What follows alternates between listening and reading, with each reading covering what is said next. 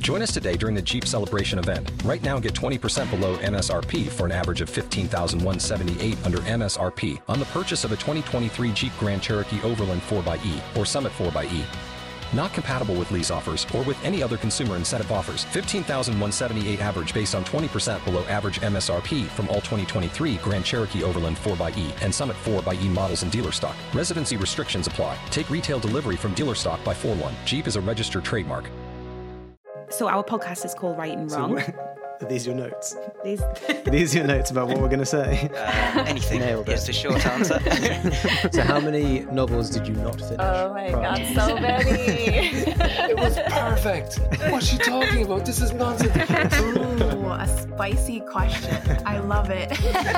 This is it, guys. The big secret to getting published is you have to write a good book. You heard it here first. Hello, and welcome back to the Right and Wrong podcast. As always, I'm Jamie, and joining me today is the one and only editor at Chicken House and author of two of her own novels, Kesia Lupo. Hey, Kesia. Hello. Welcome to the podcast. Thank you. Thank you for having me on. It's my absolute pleasure.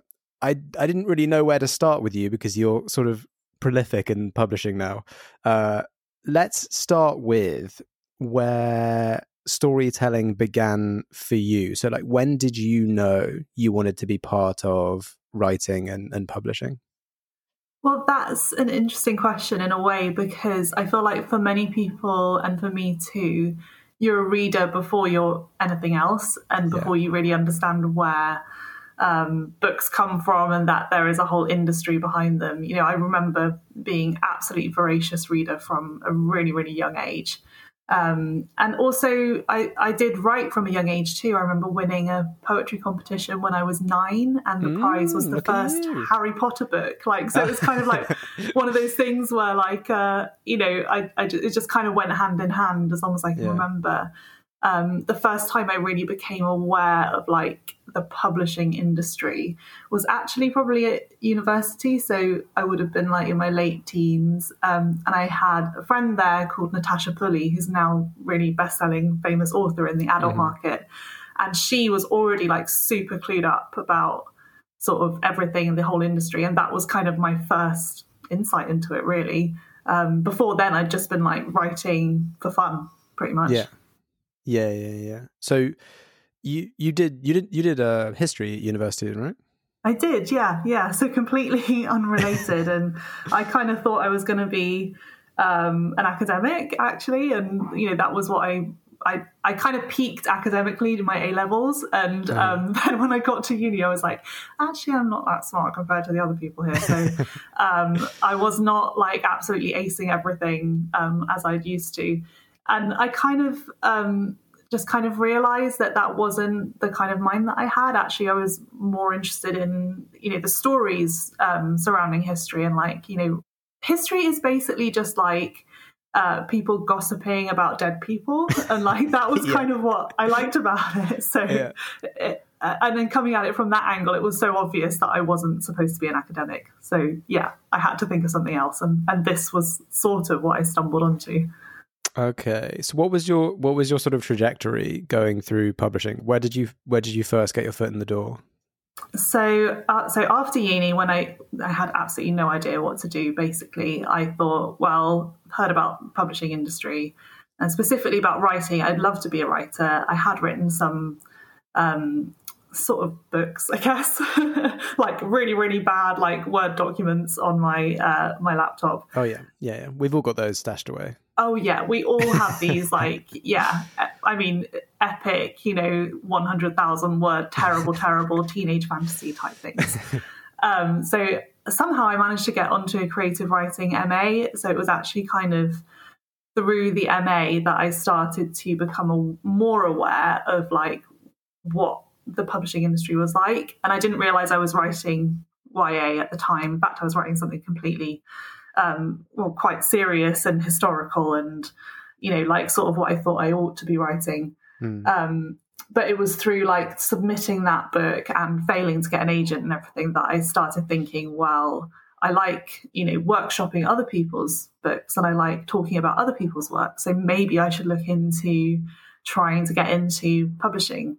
So I did probably about a year of just like working for free in London for various like publishers, and there was one in particular called Hearst, which is like a non-fiction political kind of publisher, very, very small, and I worked there for like 6 months.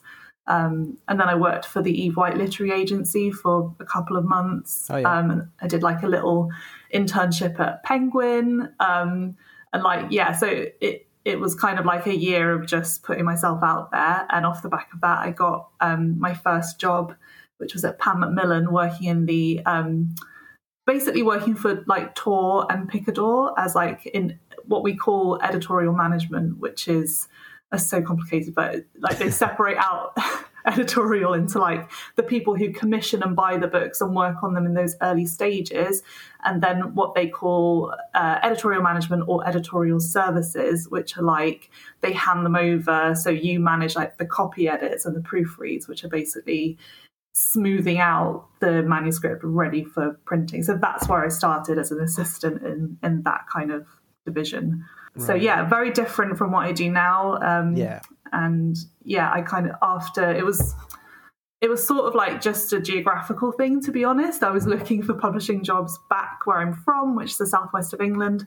Happened to stumble across a job for a junior editor position at a children's publisher called Chicken House, which, to be honest, I'd never heard of.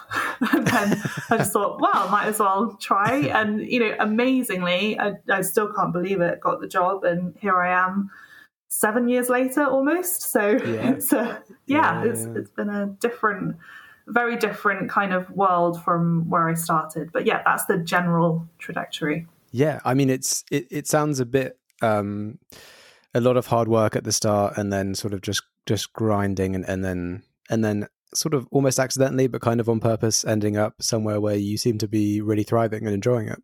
Yeah, absolutely. I mean, it's a great job. And like the beginning, it was hard, but, I had the luck and privilege really to have an aunt who lived in Middlesex, which is commutable just about into central London. So I was living rent free and I was able to do it basically, which a lot of people don't have. So it's something I've become peripherally aware of. Like the more I've worked through publishing, it's just how difficult it is to actually get those opportunities that I had. But it was hard graft, not much money. Living in London, once I got the job, was just like, oh my God, absolutely insane. I don't know how anyone is expected to live on, 18,000 a year in central London. Yeah, in London, it's crazy. Oh my gosh. So through that time, were you always writing? Yeah, so actually I kind of stopped after I did the first book and failed to get an agent. So like I said, it was this adult historical, adventure drama kind of thing. Mm-hmm. And it was just, it obviously just wasn't quite right for the market. I did get a near miss with an agent who basically was like, I'll take you on if you sort of rethink it in this whole way and do a kind of like, it was kind of like a series idea. And I just, I couldn't do it. I was just like, no, it's not for me. I don't think this is the right thing. Yeah. And then after that, I just thought I'll focus on my publishing career and just set it aside. And then while I was at Pan Macmillan, there was a group of us there who were doing NaNoWriMo, National Novel Writing Month. And I started writing again for that, basically. And I've never, never ever completed NaNoWriMo. Like I probably get halfway, but that's still like a lot of words. But that was kind of the very, very first draft of the book that eventually did get the publishing contract. Was that We Are Blood and Thunder? Yes, that's right. Okay. It was a long journey after that, so that would have been in 2013, and it didn't get picked up until 2017 or published until 2019. So it's quite a long process for that book. But I was writing it and working on it and rewriting it all through that time. And going through the traditional submission process, I presume, as well. Yeah, more or less. But when I did actually get an agent, it was a little bit through the contacts I had at the publisher. So I shared it with one of my sort of fellow interested in writing type people there. And she happened to be an assistant editor who knew Veronique Baxter, who's my agent now, and said this might be her kind of thing. But the funny thing was, I submitted it to the agency sort of general submissions pile. Yeah. And which is what I had to do, and I had to put like for the attention of Veronique. And really weirdly, so the next day I got a rejection from the general inbox, and I thought, oh gosh, that's really depressing. Like, she didn't even look at it; she just rejected it. And then the next day, I got an email from her saying, "This is really interesting. Like, can we talk?" So that just goes to show that, like, you know, obviously there was an assistant or someone managing that inbox, and then Veronique separately looking at it, and those two people had completely different reactions. Like, the rejection was like, it's so generic, like, we get so much of this type of thing, sorry, it's just not for us. And then Veronique was like, this is really different, it's really interesting. And it just goes to show, doesn't it? It just reminds you how subjective the whole thing is. Absolutely. So that was We Are Blood and Thunder. That's your first book that you got the agent with, and the publishing deal as well. That's right. Was that a 2-book deal, and subsequently your second book, We Are Bound by Stars, did that come out as a 2-book deal? It did, yeah. So that was straight off the bat, which is really valuable and nice to have as a first-time author, because you know that you've got a second chance sort of in the bag. Yeah, exactly. And they're not... I love fantasy, and this is something that a few fantasy authors that I've read have done. They're not sequential, but they are set in the same world. Do you prefer writing standalone, sort of open and closed stories? I think it came naturally to me that way. I'm not sure if it's because it's not a preference for my reading tastes. I read loads of really big fantasy series and love them. Yes, me too. I love all of that. I think it's, to be honest, it's like something to do with writing this particular story, where I just felt like I had a very clear arc for the characters and the world, and like actually, I mean, I don't want to give any spoilers, but it would have been difficult to carry on with the same characters basically after that. So kind of naturally, the next book just had to be, it's a new set of characters, a new location. You could absolutely read it as a standalone. So it's, I think it was kind of like having two linked stories that like enrich each other, but are both standalone stories, which I actually find quite, as a reader, I probably would quite find that refreshing. Like there's a lot of series, which I love, but also sometimes it's good to be like, I want to stay in the same world, but I also want something that tells me about different characters, a different part of that world. And and also as an author, I imagine you build this fantasy world with so much sort of possibility and so many elements. It's almost sort of a shame just to do one book and be like, okay, that world's done. Yeah, no, you're absolutely right. I think you put all this work into building a universe that is, that works, and then to just do one book is, that would be, I think that's probably why you see so many fantasy series, because, you almost put in so much work that you've got to kind of explore it, haven't you? Yeah, I love the way, have you read Joe Abercrombie's stuff? I've read Half a King and absolutely loved it. But I don't think I've read any of his other books. So he has the First Law trilogy, and then he does a thing that's actually kind of... So he has that trilogy, which is 3 books, which is a story. And then the next book is set sort of 10 years afterwards, and it involves like a couple of characters who were side characters, but mostly new characters. And then there's another one, which is like 10 years on, and it's the same thing.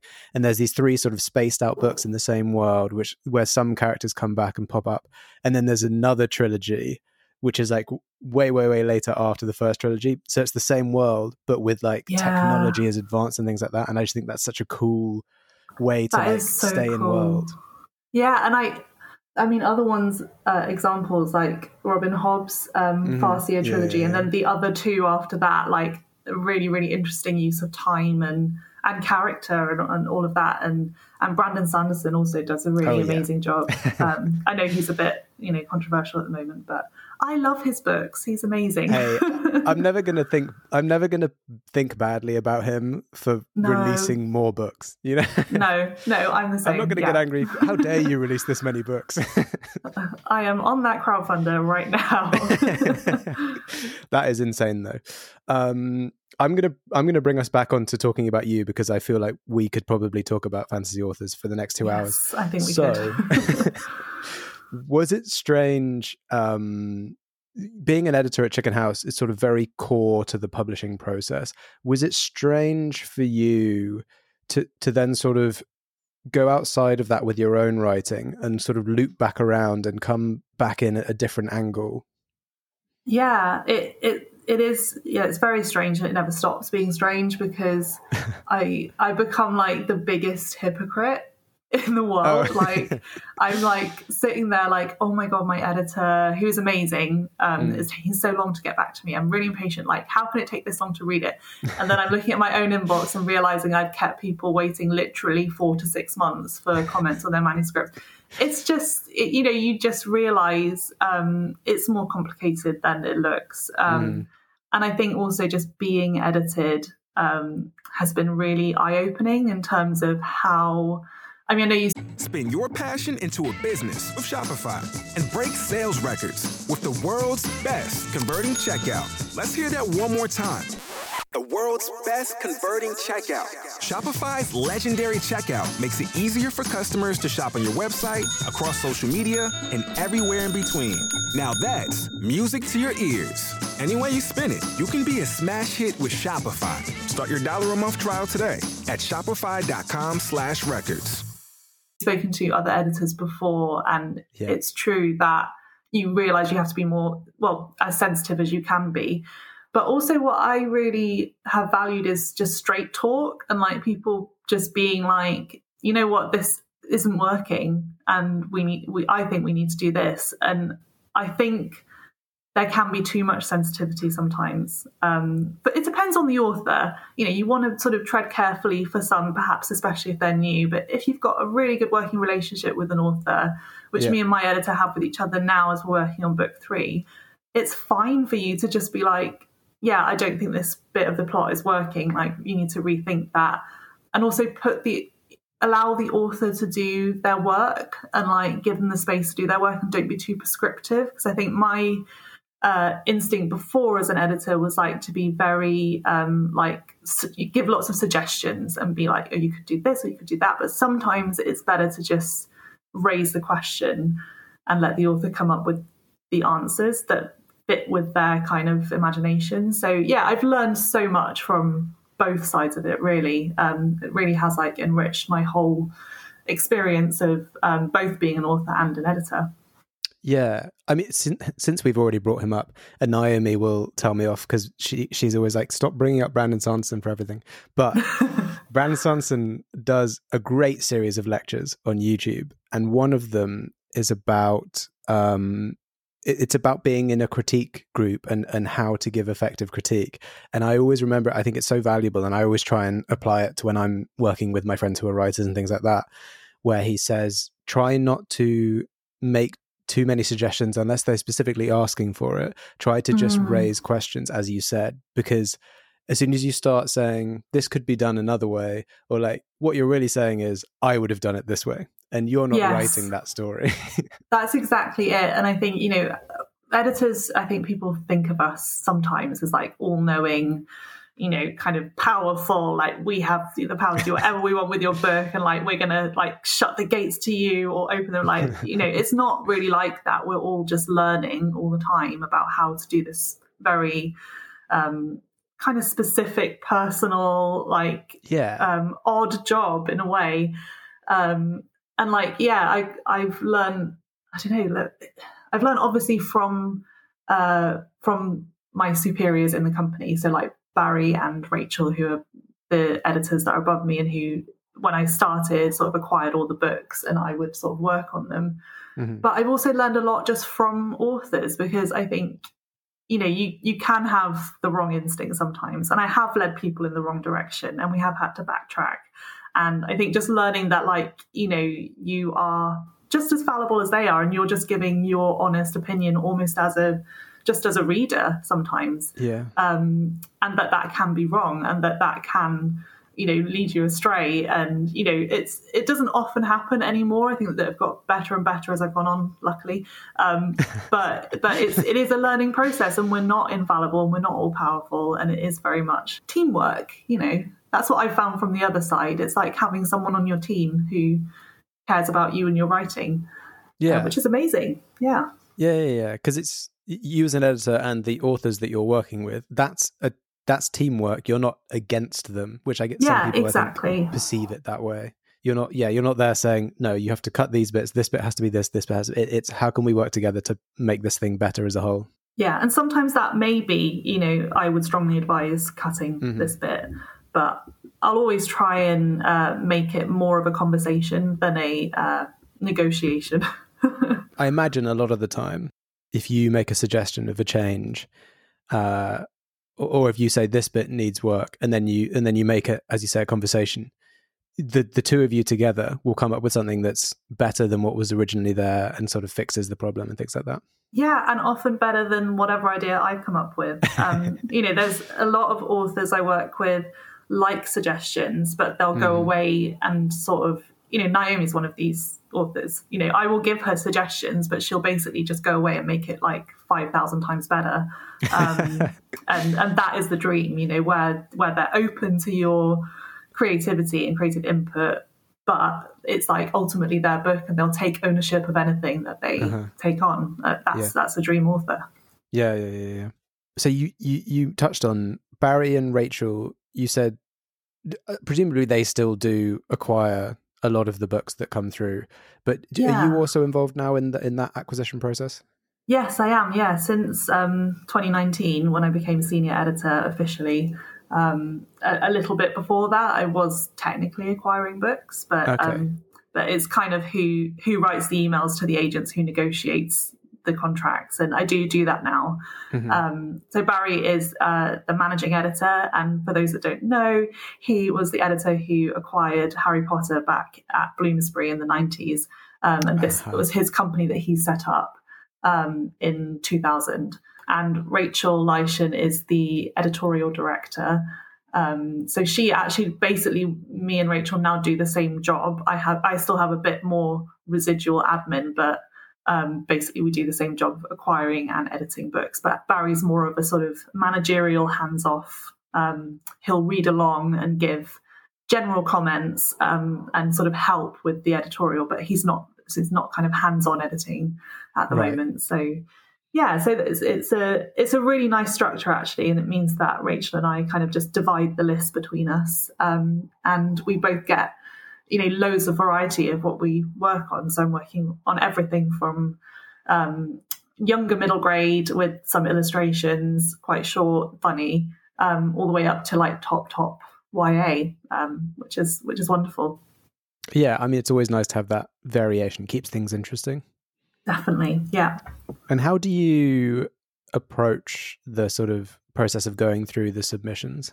That's a very good question. So we have a few different avenues. I mean, the short answer is chaotically. Okay. I've listened to like some of these podcasts and everyone's like very like organized. I'm like, oh my gosh, no, that's not me. Yeah. But I guess color coordination, tabs, different piles. It's not happening that way. I mean, we have a few different avenues of how submissions come in. So we have agented submissions, which is, I think, standard across most publishers. Yeah. And those are generally very, very good quality. And we take them very, very seriously. But to be honest, they're not the main source for us. So we keep an eye on them and we jump on anything that looks really interesting. I'm responsible for kind of receiving the submissions and logging them and saving them and stuff like that. So I'll always have like a quick look at the covering letter mainly. And if something sounds interesting, I'll send it on either to Rachel, Barry, or myself to read. But yeah, a lot of weight on those rests on the covering letter. Right. And then the other avenues are our Times Chicken House competition, which is we run every year in conjunction with the Times. It's been going for something like 11 years now. And that is direct from authors who don't have an agent. And it's kind of seasonal work. So we have it's open right now, and the deadline is June the 1st. And then we read all the submissions, or we and a team of readers basically read all the submissions. And usually there's 800 plus, sometimes, over 1,000. Wow. That's more because it's direct from authors, the quality varies a lot more, but that's kind of a main source of most of our debut books, probably. Oh, interesting. And then the third avenue is when we run open submissions days. And what we do is we offer people the opportunity to be mentored by us. So we're not offering a publishing contract, which is the prize for the Times competition. It's more like a foot in the door type thing, where we'll work with you to develop the manuscript with a view to eventually acquiring it. And that has been a good source for us as well. We've just had the two that we sort of discovered, quote unquote, in 2020 have just been published. The Secrets Act by Alison Weatherby and Jimmy at the River School by Sabine Adeyinka. And they're both fantastic. So we've got sort of, I think, being a small publisher, we have to be a bit nimble with how we sort of find new submissions and new talent. So the emphasis for us is weirdly more on direct from author submissions than you might think. Oh, that is interesting. Yeah. Unusual, probably. Do many of the authors who will come through that direct to you without agents, after they've either signed with you or sort of had some sort of interaction with you, or a successful interaction with you, do they often end up getting agents, or do they just stay unagented, working directly with you? It varies. I mean, most people do choose to get an agent, and actually part of the prize for the competition is we have an agent on the panel, and then they will offer you representation. Okay. But you don't have to take it. You don't have to take the publishing contract either. It's just more it's all set up for you so that you feel comfortable as an author. There's an independent agent there who can check the contract, and all of that is just kind of you can take it or leave it. And I think we do have a few who've come directly to us and stayed direct, but some of them then later in their careers decide to get an agent because they want kind of another voice, another person on their team essentially. But it's pretty much, with the competition, it's a standard contract. We don't change it per winner. It's been the same we had it sort of updated, but essentially the same for a few years. It's quite a generous advance of £10,000. So it's a good prize. And I think some people would rather not give away the 15% when they've sort of, in their terms, they've done the hard work of getting the contract. But it's totally a personal decision. I have an agent, so I'm all for having that person on your team and having that advice and kind of overall career guidance. I think that's what you don't get if you sign direct with the publisher and stay that way, because the publisher can only look at what they're publishing, and you might want to, publish another strand with a different house. You might want to write both children's and adult. If you've got an agent, they can kind of manage that whole process for you. Anyway, it's in terms of our authors, the vast majority of them do sign with agents at some point. Yeah, that's interesting. It's good to know. I mean, but as you said, it's very personal. As with all things in publishing and storytelling, it's unique and personal to the individual. Exactly. And everyone finds success in their own ways. So what advice would you give to writers at the moment who are sort of finalizing their manuscripts, getting ready to submit? Okay, good question. I think the covering letter is really important, and the synopsis is really important. And this is, I know that our sort of submissions guidelines for the competition pretty much mirror what most agents want. We've got our covering letter, synopsis, and we ask for the full manuscript. Most people ask for first 3 chapters, but it's the same principle. I cannot stress enough how important the covering letter is for me personally. If I don't get a sense of like this is different and special and really well thought out and really exciting from the covering letter, I kind of instantly put it to one side in my mind. So it is really crucial. Spend like real time honing that covering letter, getting the comparisons right, locating it in the market, make your job as easy as possible for the agent or editor who's reading it.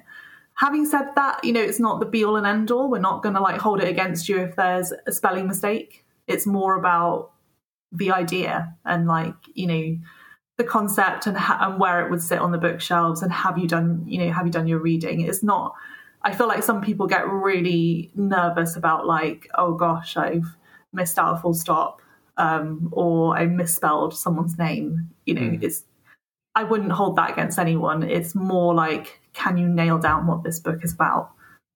Yeah. Okay. Have you like really thought it through? Is it exactly? Yeah. I got it. And another advice question: what advice would you give publishing hopefuls looking to break into an editorial role? I think just now that we're coming out of COVID, hopefully, fingers crossed. Yeah, probably spoke too soon, and next week it'll all be locked down again. No, please no. But now that we're coming out of it, I think, just be in contact with people, show up at events if you can.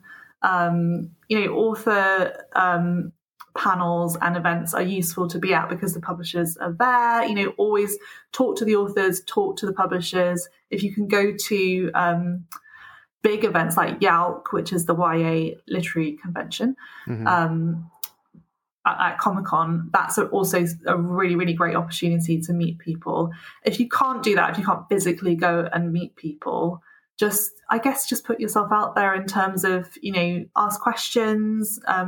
If someone says they're open to questions on Twitter or social media or whatever, ask them. Just don't be scared. I think just don't be scared of publishing people. We all are very passionate about books and our jobs, and we like talking to people who are also passionate about books and want to get into this type of role. So it's actually a very friendly industry, and if you can just kind of make yourself known, I think that's probably the best thing you can do. And it's still an industry that's quite reliant on kind of work experience and that kind of thing, which is not so great, but there are increasing opportunities, paid opportunities, especially at the sort of big 5 publishers in London. But, there's lots of things out there now recognizing that access has been difficult for many years. So I'm hoping that people who want to get into publishing today will find that it's more open and more, accessible, basically. Yeah. You've just got to throw yourself at it, find every opportunity you can. Yeah. And hopefully you don't have to work for free for a year like I did. But, hopefully. Hopefully. Yeah. Well, brilliant. That's great advice, both to writers and people looking to get into publishing. And that brings us to the final question, which, as always, is, Kesia, if you were stranded on a desert island with one book, which book would you take? So I tried to do this very quickly and on instinct, because I thought I could fall into a black hole of thinking about all of the books I would take. That's sensible. And I know. I was just like, no, I've got to just go with my gut on this one. So I'm thinking, because it's a desert island, it's really boring. I'll want to like escape onto another world. Of course, it had to be fantasy.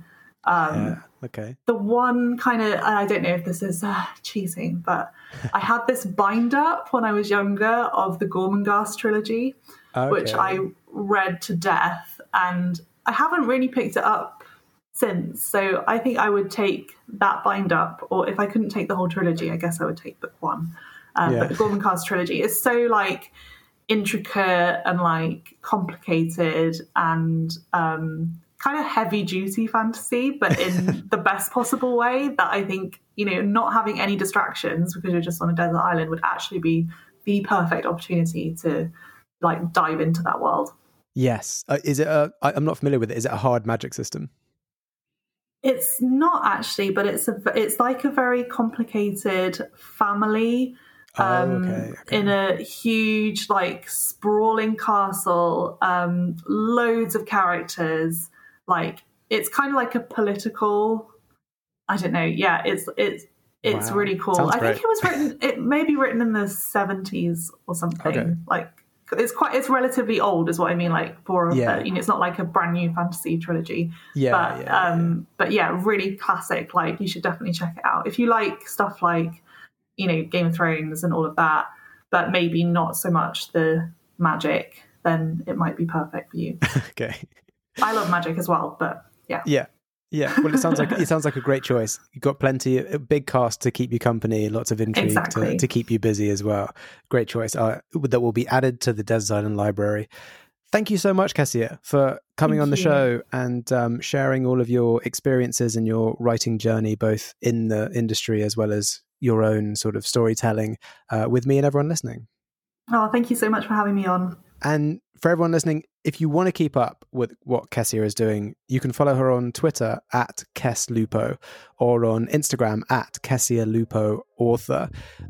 Both her books, We Are Blood and Thunder and We Are Bound by Stars, are available now. You can go get them. If you're wanting to submit to the Chicken House competition, which is annual, is currently open, head over to the Chicken House website and you can get all the submission guidelines and all the details there. To make sure you don't miss an episode of this podcast, follow us on Twitter at Right and Wrong UK and on Instagram at Right and Wrong Podcast. Thanks again to Kesia for coming on, and thanks to everybody listening. We'll catch you in the next one. O'Reilly. You need parts? O'Reilly Auto Parts has parts.